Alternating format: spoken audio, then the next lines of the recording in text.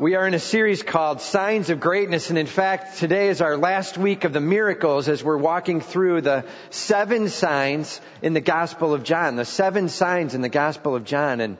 And he shared with us in John chapter 20 that the reason he recorded those signs was that we might believe that Jesus is the Son of God. Lord, help us understand the breadth of who you are, the power that you have, the authority that you have, and so that's what we've been walking through as we've walked through the Gospel of John. Teach us from your signs. And, you know, today being the 7th sign, we're going to end up closing it up next week, which is sort of putting our arms around the whole of it. But as we close up with the last sign this morning, Jesus is having one of those weeks in this passage we're going to be looking at. You know what I'm talking about? This is the kind of week where, well, quite frankly, he's misunderstood. He's accused. He's corrected. Have you ever been corrected by the clueless? Like they think they know what they're talking about and they're going to help you understand exactly how it should be, and they have absolutely no clue what's really going on.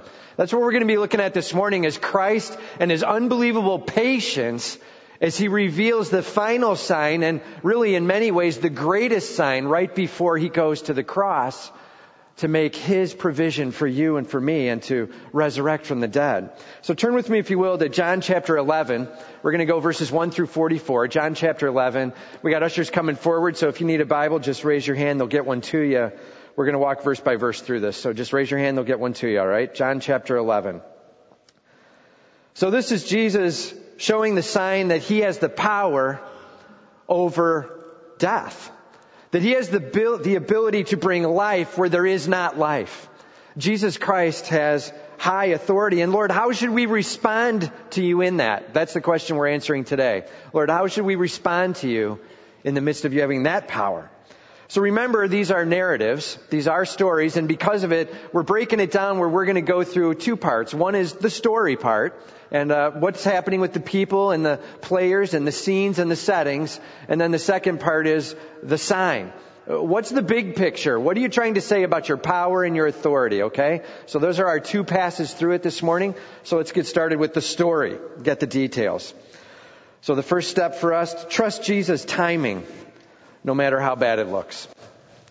Trust Jesus' timing, no matter how bad it looks. You're going to find that phrase repeated this morning every time, no matter how bad it looks. All right? So trust the timing of the Almighty. Here we go. We'll start in chapter 11. It says, "Now a certain man was ill, Lazarus of Bethany, the village of Mary and her sister Martha." So Lazarus was sick. Hey, we've heard about sickness before. Jesus can handle sickness. Not a problem, right? He knows how to heal. We're fine. And so Lazarus is ill. Mary and Martha know about it. They care about Lazarus, and so they figure Jesus might have some answer. Well, who is this Mary and Martha? It was Mary, verse 2, who anointed the Lord with ointment and wiped his feet with her hair, whose brother Lazarus was ill. You see, Mary's the one who came running in the room and dropped to her knees, poured the oils on his feet, absolutely just dried and washed his feet with her hair, and the people around were horrified. What is she doing wasting all that money? Number 1. And number 2, that's a pretty serious worship going on there. Be careful.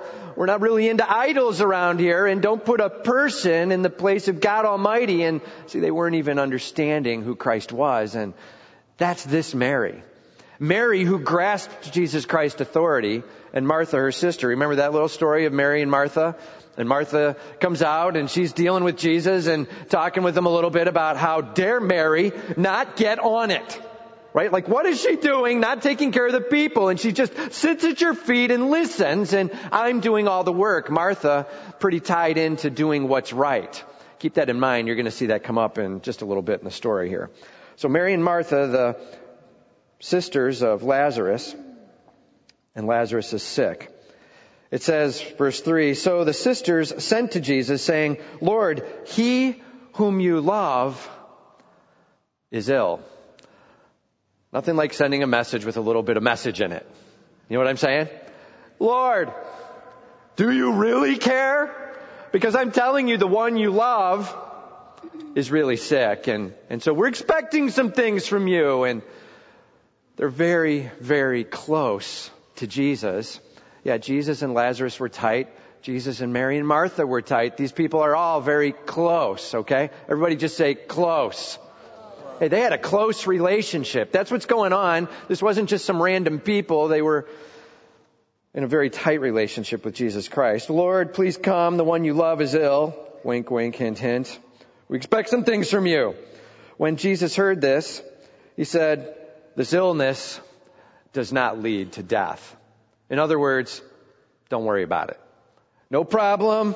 Death is not the final end here. It is for the glory of God, so that the Son of God may be glorified through it. This illness has a purpose, and it's not death. I'm not afraid of it. I'm not worried about it. I'm not concerned. We've got it under control. Now just imagine, for those of you who know this story and know where we're headed with it, imagine when you hear words like, it's not about death, and then death comes. Imagine how you feel about Christ and his miss on that. That's where they're going to be wrestling throughout the rest of the story. When Jesus heard it, he said, this illness does not lead to death. It is for the glory of God, so that the Son of God may be glorified through it. This is going to be all about his glory. His glory.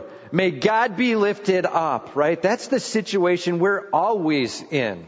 Whatever situation you're struggling with, remember this. It's about his glory. Lord, how can you be shown off in the midst of? Lord, what do you want to train me in? What do I need to adjust in my thinking so that those around me might be able to see you more clearly? All about his glory. Now, Jesus loved Martha and her sister and Lazarus. So, meaning causal, he loves them. Here's the end result. So, when he heard that Lazarus was ill, he stayed 2 days longer. What? What's up with that? You find out somebody's sick and they're in dire need and you love them to death. You really, really care about them. And so, I'm just going to hang here for a couple more days. What's he doing? Well, this is going to be a faith-stretching time for him. This is a time for their hearts to be challenged, for their faith to really be stretched and understanding more of who he is than they ever have before. So Jesus puts 2 more days on his trip. And he hangs there in the place that he was. After this, he said to the disciples, let us go to Judea again. Now don't forget the word clueless, because it's going to come up a lot here. All right? Everybody just say clueless. Don't forget that word. It's going to be kind of important. It sort of makes this whole passage rather humorous. All right? Let us go to Judea again, Jesus says. So the disciples said to him, Rabbi, the Jews were just now seeking to stone you. Are you going there again? I don't know if you can say this with enough tone. Okay? Like you have to be able to get enough wine in this thing that you hear them absolutely saying, I know so much more than you. Apparently, you have fallen asleep and hit your head on a rock. And you have forgotten that rocks are being aimed at your head right now. They're thinking about stoning you, and that's the place you want to go back to. Nice plan. I disagree with it. I'm now challenging you, Lord. Consider changing your vision and your thoughts. Jesus answers. I love this answer. Are there not 12 hours in the day? Just picture people beginning to look up and off to the left now. You got to picture that. Remember Clueless, right? Are there not 12 hours in the day? If anyone walks in the day, he does not stumble. What? Remember, we're talking about stoning, and Jesus is talking about tripping, right? Because he sees the light of this world. But if anyone walks in the night, he stumbles because the light is not in him. After saying these things, he said to them, our friend Lazarus has fallen asleep, but I go to awaken him.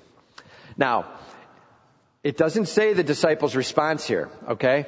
And there is a sense that Jesus is saying, remember the light of the world and not tripping. And so they might be beginning to grasp, okay, Jesus, light of the world, not sure what you're saying, somehow trust in you. Okay, I guess I get that. I'm telling you they're clueless. How do you know? Just wait. We're about to hit it in the next verse, okay? So I'm telling you, they're missing it. They're not totally getting, and Jesus is giving them a wonderful understanding of, I'm in the world, man, and while I'm here, we're going to make some big impact in God's glory, and I'm telling you, these lives are going to be transformed, and now's the time for us to get there because God's going to be doing some great things. And when I'm gone from this place, night is here. That is not the time to be traveling into Judea. Okay, that's kind of his little message. After this, he says to them, our friend Lazarus has fallen asleep. I go to awaken them. The disciples say to them, remember the word, clueless, Lord, if he has fallen asleep, he will recover. Somehow they felt it was necessary to teach him that if you fall asleep, you'll wake up. And they felt this was a really important point to make. Jesus, I think Lazarus' mom has it under control. I think she can reach over and go, Lazarus, wake up. Like if he's just asleep, let somebody else have the job of pushing him a little bit so he wakes up. And we'll call that recovering, if you will. He's asleep, Jesus, in a place you're going to get stoned. Seriously, do we have to go there and wake the guy up? Are you kidding me? Okay, Jesus, now deciding that he needs to bring it down to their level. John says, then Jesus told them plainly. Now remember, John is one of them. The author recording this is one of them. And he throws himself under the bus here. He's like, then he finally told them, me, plainly, Lazarus has died. Oh. Now we understand what you're talking about, right? Can you imagine their faces when he said, he's fallen asleep and we have to go. And then they're like, no, come on. He's going to be, anybody can wake him up. You got to be kidding. Guys. By sleep, it was a euphemism. I meant dead. Oh, sorry. I guess you know what you're talking about. Right? And so in that moment now, he's made it a little more clear. Lazarus has died. And for your sake, I'm glad that I was not there. Remember, I held off 2 days. And this is for God's glory all over the place, including yours. Now you get to learn. So that you may believe. But let us go to him.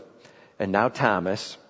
Remember back to Easter Sunday when we were talking about doubting Thomas, right? And Thomas was the guy who's like, I have to see the nail marks. I have to see the marks in his side. I got to see to believe. So Thomas decides to give this one up. Thomas, called the twins, said to his fellow disciples, hey, let's all go so we can all die with him. Have you ever had one of those weeks where the people you're hanging with are just not quite getting it? And Jesus is trying to introduce them to a miracle about to happen, to his glory revealed. And what does Thomas catch? Well, I guess he's going to go get stoned. I guess I'll go with him. Here we go. Let's go with Jesus. We'll all pay the price. Let's go. And so the wrestling of the clueless as Jesus is beginning to inform them that he has power even over life and death.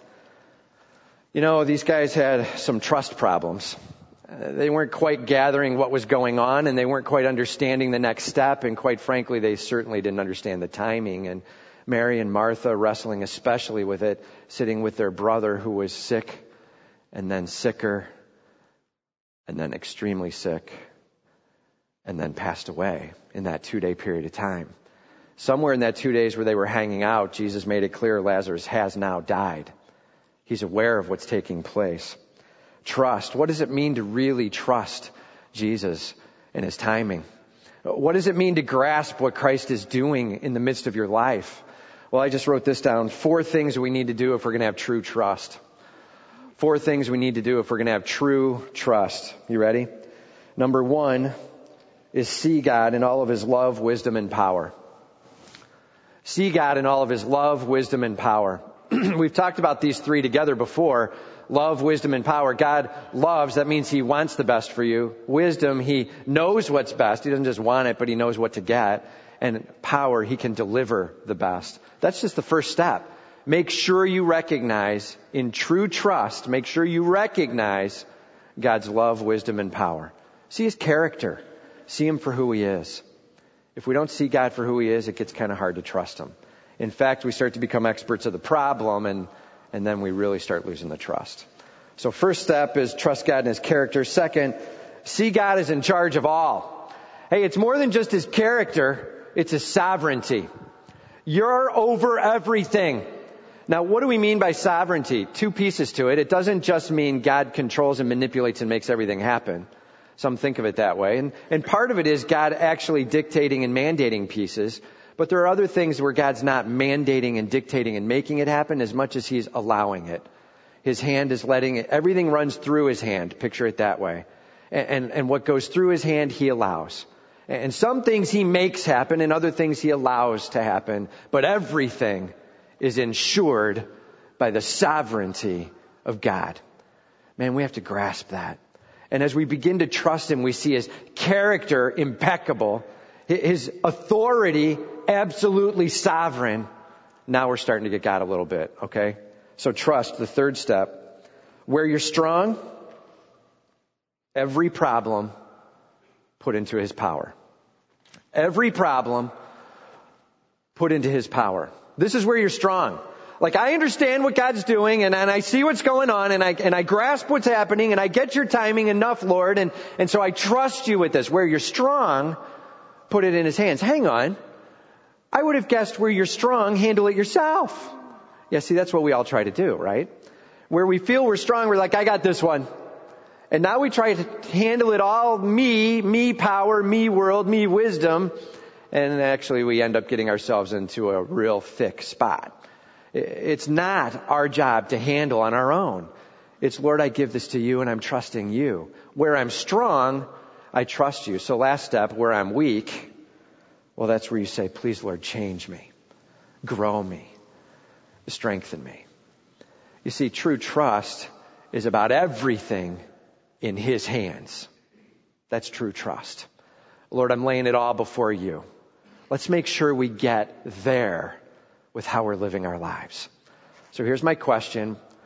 What are you going through this week, this month, or this year where you need to truly trust?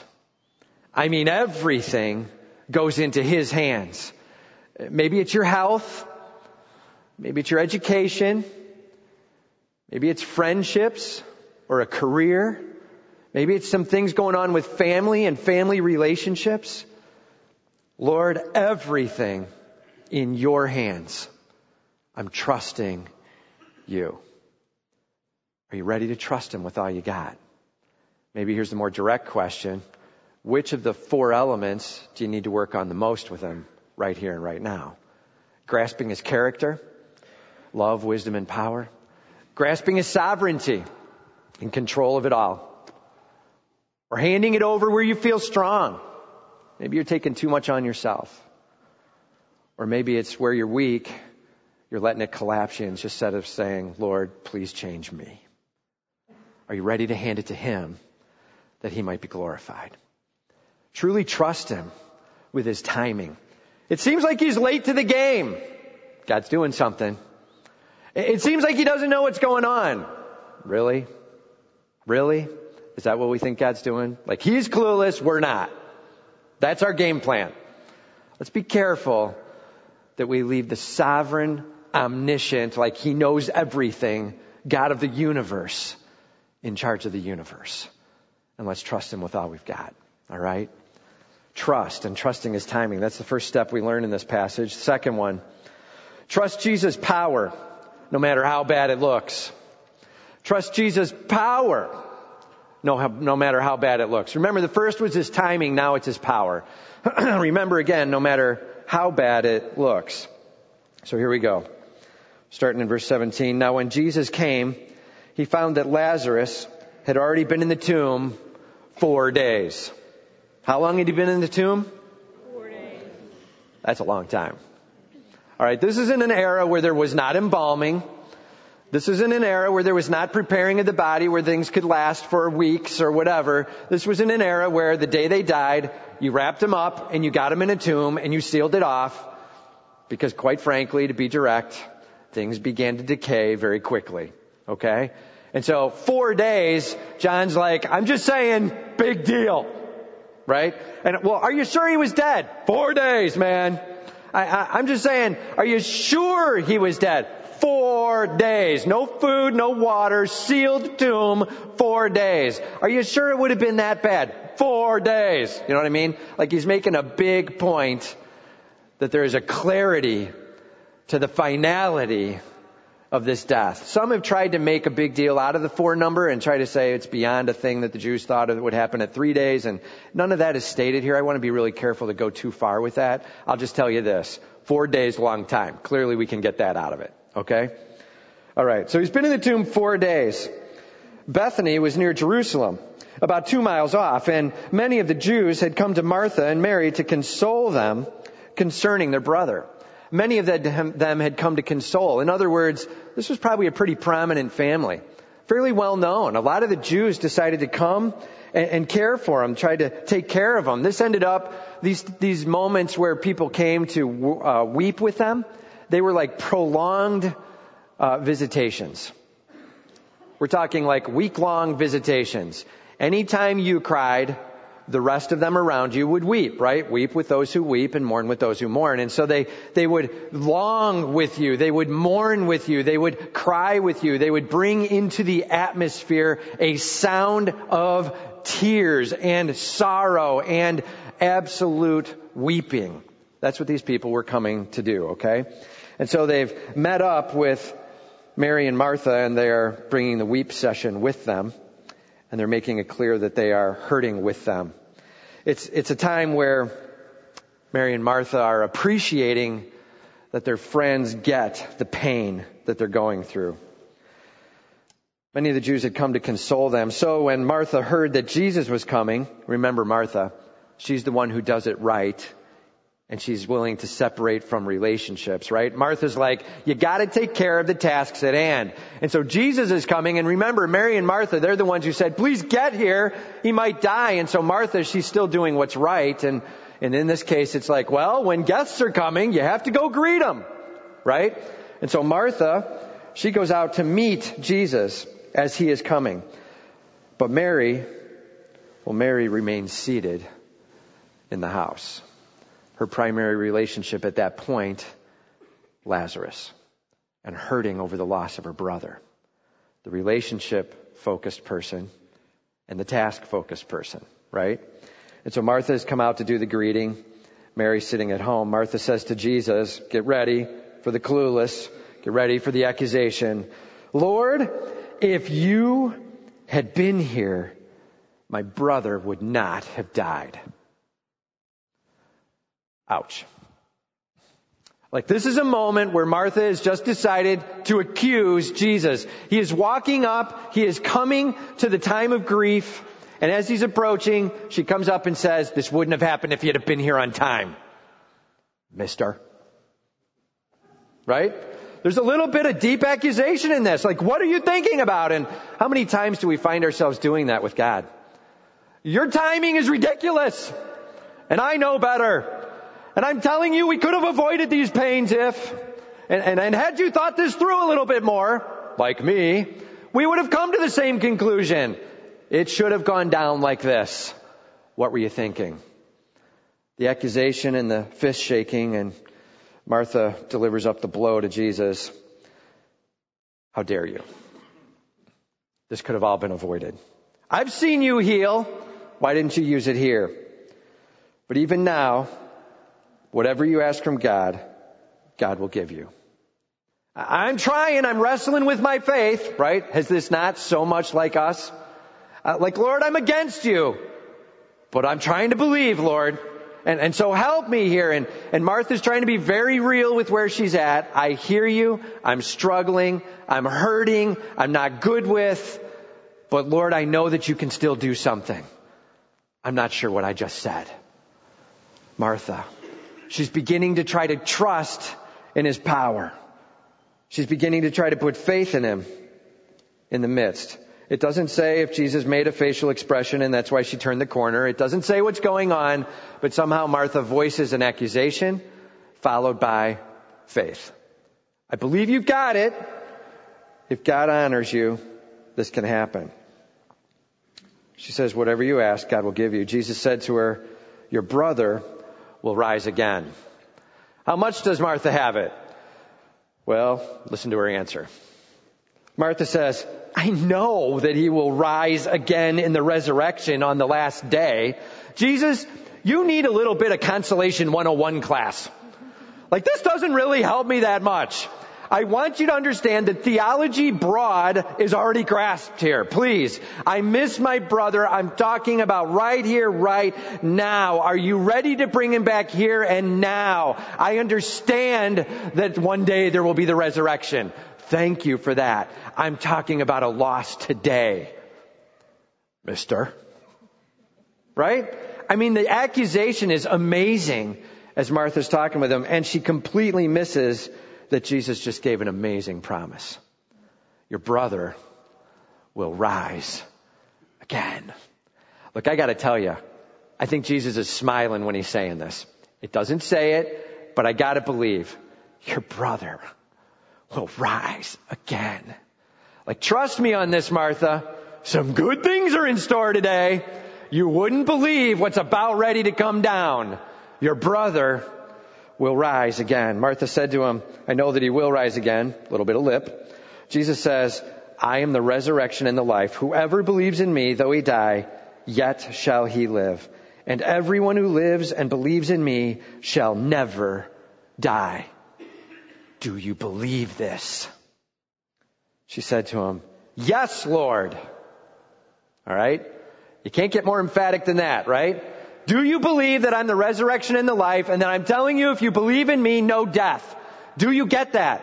Yes, Lord. And now she says, I believe that you are the Christ, the Son of God, who is coming into the world. 3 recognitions here.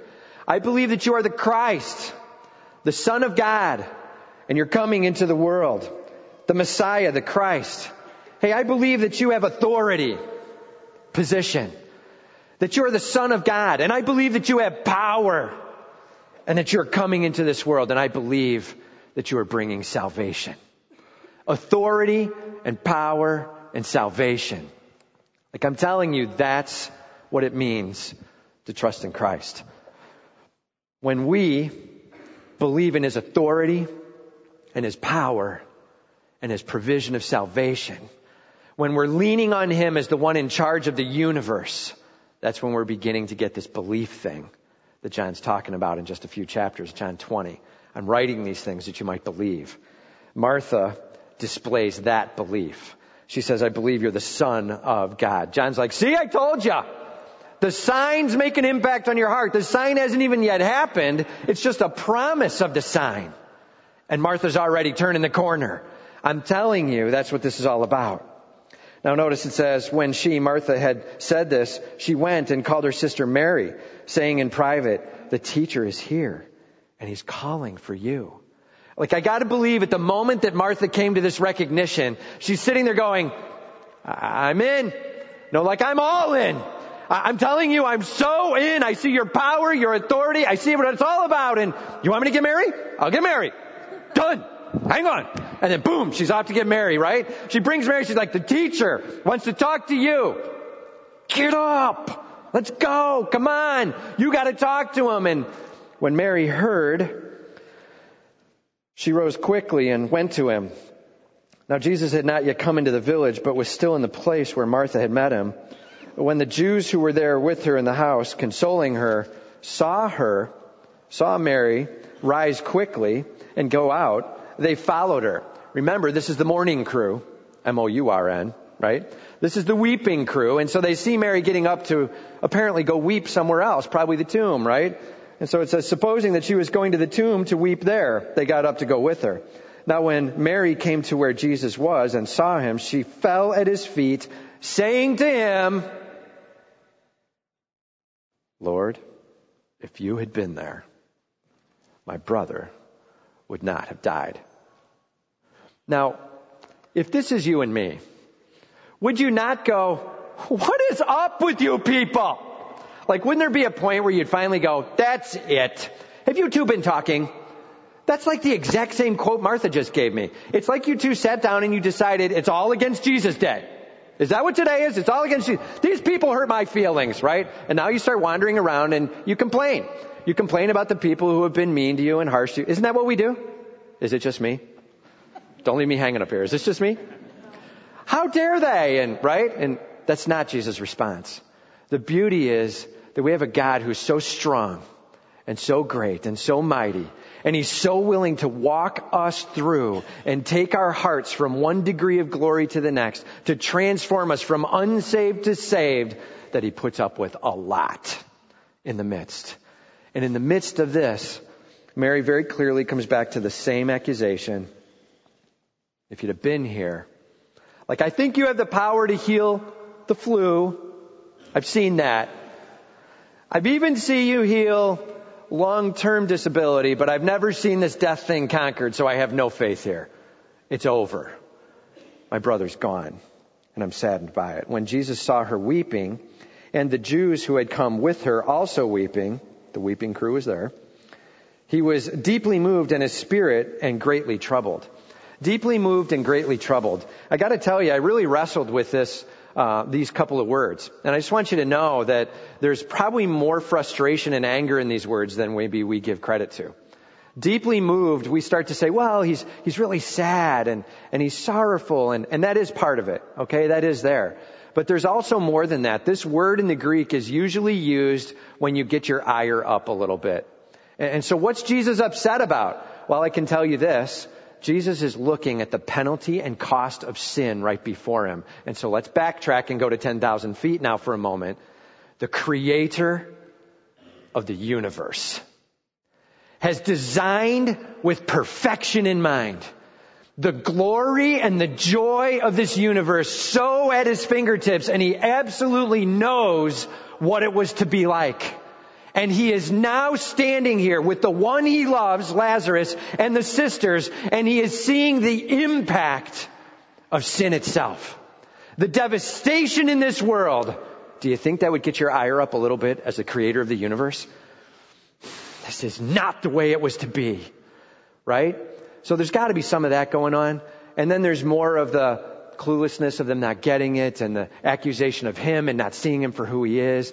I'm telling you, in the midst of this, Jesus is seeing the hurt and the impact of sin, and it's moving him deeply. A bit to sorrow and a bit, well, quite frankly, to a little bit of a troubled or tempered kind of statement. Jesus is struggling with the fact that Lazarus, his friend, is lost. He says, "Where have you laid him?" They said to him, "Lord, come and see." Shortest verse in Scripture. And everybody says, how do we know that? The little things of life, right? Hey, what's the longest verse in Scripture? I have no idea, but I can tell you the shortest, right?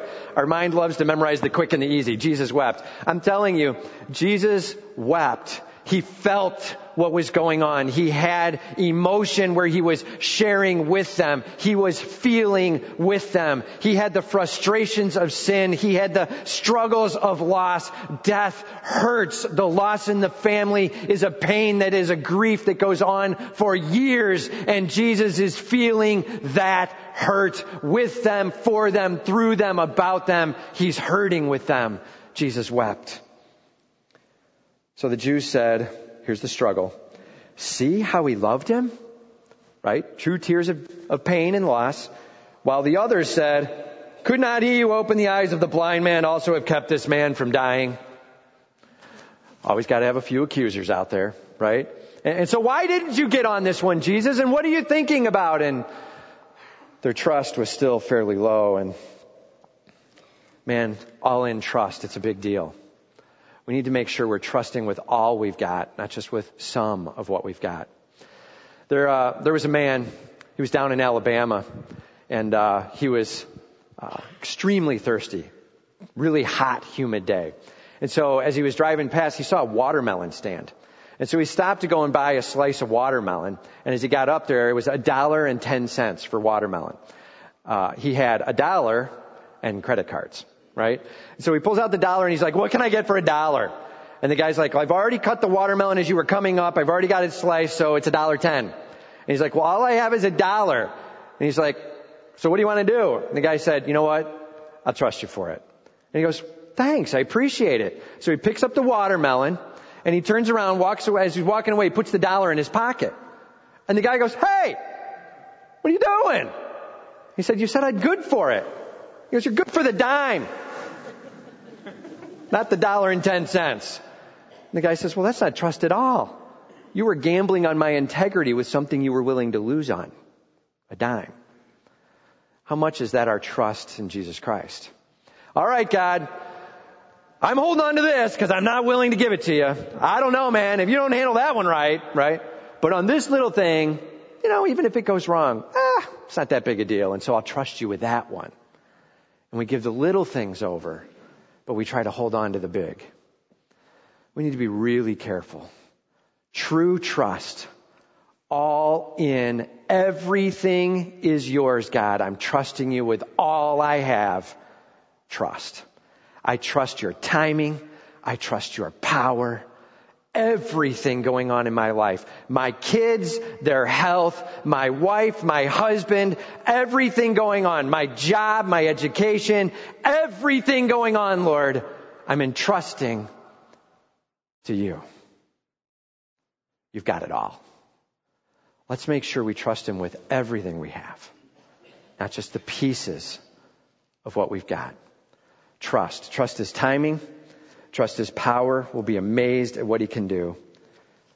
And then the third one is trust Jesus' commands and promises. Again, no matter how bad it looks. Trust Jesus' commands and promises no matter how bad it looks. Notice it says here, then Jesus, deeply moved again, came to the tomb.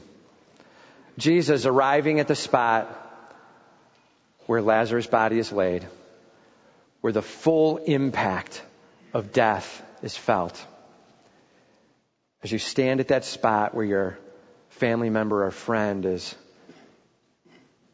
well, at least their body is buried, and the hurt and the loss as you process it.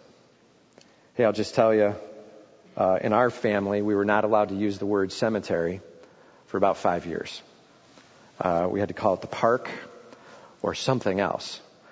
There was just too much pain. My sister had passed away when she was 20, and the processing of that is a tough moment. Standing here at this spot brings deep hurt and grief. You relive it all right then and there. Okay? Jesus, deeply moved again, came to the tomb. It was a cave. A stone lay against it. Jesus said, take away the stone. And Martha, the sister of the dead man, get ready, you're going to see that word dead and died a lot in the next little bit here. John's making a very big point, okay? So the sister of the dead man, that being Lazarus, said to him, Lord, you know so much. I trust you with everything. And is that what she says? No. Lord, by this time there will be an odor, for he has been dead for 4 days. You've got to be kidding me. There's no possible way you would want me to do this. And, okay, Lord, again, something not working in your brain, because I'm telling you this is a bad plan. You don't want to do this. And Jesus said to her, did I not tell you that if you believed, you would see the glory of God? I'm telling you. My position on this doesn't say it. I gotta believe there's a smile on his face. He's drawing her in with trust. This is not as much a scold as it is a promise statement of hope. I'm telling you, the glory of God Almighty is about ready to be unleashed in this place. Get ready. Do you trust me? Answer. So they took away the stone. John doesn't even mess around with words now. It doesn't say if they said anything. Who cares? They did what Jesus asked. They followed through. They listened to what he said. They're going to do what he said. They took away the stone where the man had been dead for 4 days. And Jesus lifted up his eyes and said, get ready.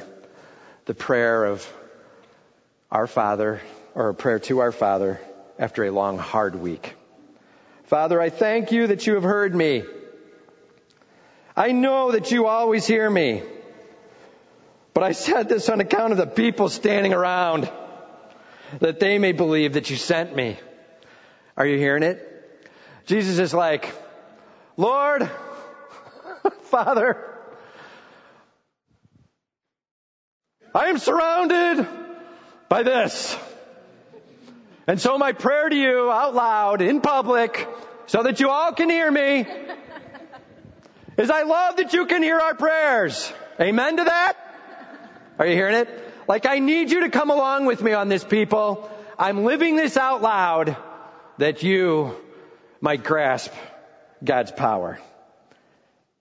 When he had said these things, he cried out with a loud voice, Lazarus, come out. Now, it doesn't say, and Jesus said. It doesn't say that. It says he cried out with a loud voice. I'm talking about a voice where the people standing around, as they heard him pray, were kind of listening. They were drawn in. And then he screams with all he's got, Lazarus, come out! Are you hearing? It's like, at that moment, if you're standing there, you'd have gone, right? And then your next thing is to go, wouldn't you? I mean, come on. Lazarus, come out. Just say it with me. Lazarus, come out. You got to be kidding. That echoes around. And the expectation has gone from, I wonder what he's going to do, to, are you serious? Right? And then it says, the man who had died, let's all be clear where he's at, condition, right? The man who had died, well, he came out. Isn't that nice? Jesus says, Lazarus, come out, and so he came out. Now that's obedience.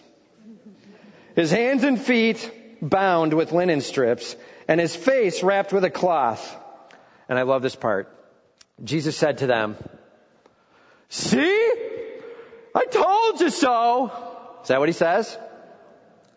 He says, now that's what I call glory, people. Now it's time for y'all to get what I can do. Now rally around here and let's gather on is that what he does? No, here's what he says.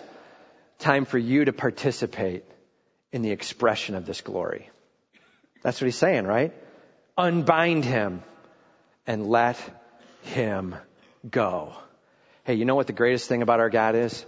He doesn't just put his power on display, but he calls us to be a part of the display. He literally asks you to take part with him in it, that you might literally experience God's power moving in that place. They're like, unbind him. Do you think there was some laughter? Do you think? As they're beginning to unwind him, right? And they're like, never done this before. You know what I mean? And they're unbinding there and, right? And I can't believe this. And I hope it's Lazarus in here, right? Who knows what they're saying? As they're unwinding and unbinding, right? And they're saying, this is unbelievable what God's doing. The power that Jesus Christ has. Are you kidding me? He has the power over life and death. Are you serious? Unbinding, right? The end of the passage is that phrase. Now there's a lot that goes on. Notice it just says in the next verse, we're not going to pour through all this, but many of the Jews, therefore, who had come with Mary and had seen what he did, believed in him. Do you think? In that moment, would you not be like, whatever you say, just tell me what I need to be understanding and grasping, and let's go after it with all we've got. That's our God. That's our King. That's the story. So the sign. Let's make sure we go back to 10,000 feet now. The sign. Get the big picture. So the extent of his power. Hey, our God has power even over death. Amen. Our God has power even over death. Amen. Amen. Our God gives life and life eternal. Our God has everything under control, and he's moving for his glory and for eternity. Our God is never too late. Amen? May we grasp that with all we have. Never too late. Always total authority. Our God follows through on His promises. Amen? Our God gives life and life eternal. That's our hope. I just wrote this down this week. I was trying to think through the best way to express it. The sting of death is nothing for Christ. The brokenness and hurt of this world is no match for His unparalleled power. Watch God work. And that's what we're called to do. May we just be in awe of His hand moving. And may we simply be saying, Lord, where do you want me to stand as your glory is revealed? Lord, what do you want me to do as you show yourself almighty? I'm ready, Lord. What do you want to do in this world? May I trust in you and your timing. May I trust in your power. May I trust in your commands and your promises. All right, that's the extent of His power. One more thing with the sign, the purpose of His ministry.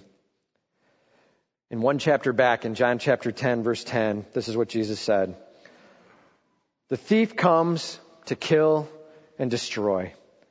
I came that you may have life and life abundantly. I come that you may have life and life abundantly. The thief comes to kill and destroy. Are you hearing how He was setting him up for the experience of Lazarus? The thief comes, right? We have Satan, we have sin, we have destruction in this world. The thief comes to kill and destroy. And it saddens me and it sorrows me and I hurt for you all and I hurt for me as the king of this universe. This is not the plan that we had in store. But I want you to know this. That's the thief that does that. The king of the universe, I came that you may have life and life abundantly. Life abundantly here, life abundantly for eternity. Life abundantly. Joy. Overflowing, can't explain it, absolutely satisfying joy that God might get the greater glory. Amen? Hey, that's the sign here. May we grasp that He gives life, that He has authority over death and life, and nothing stops our King. That's our mighty God. We have a God who transforms. We have a God who heals. We have a God who restores. We have a God who protects and provides. We have a God who gives sight. We have a God who gives life. We have a God who moves in this world. May He get our full attention. He is everything. And we, well, quite frankly, we are the created nothing. Lord, you've got my attention. I'm trusting your timing and your power. I'm trusting your promises and your commands. And I'm doing it with full trust, all in. What do you need from me now, Lord, that you might be glorified? Let's pray.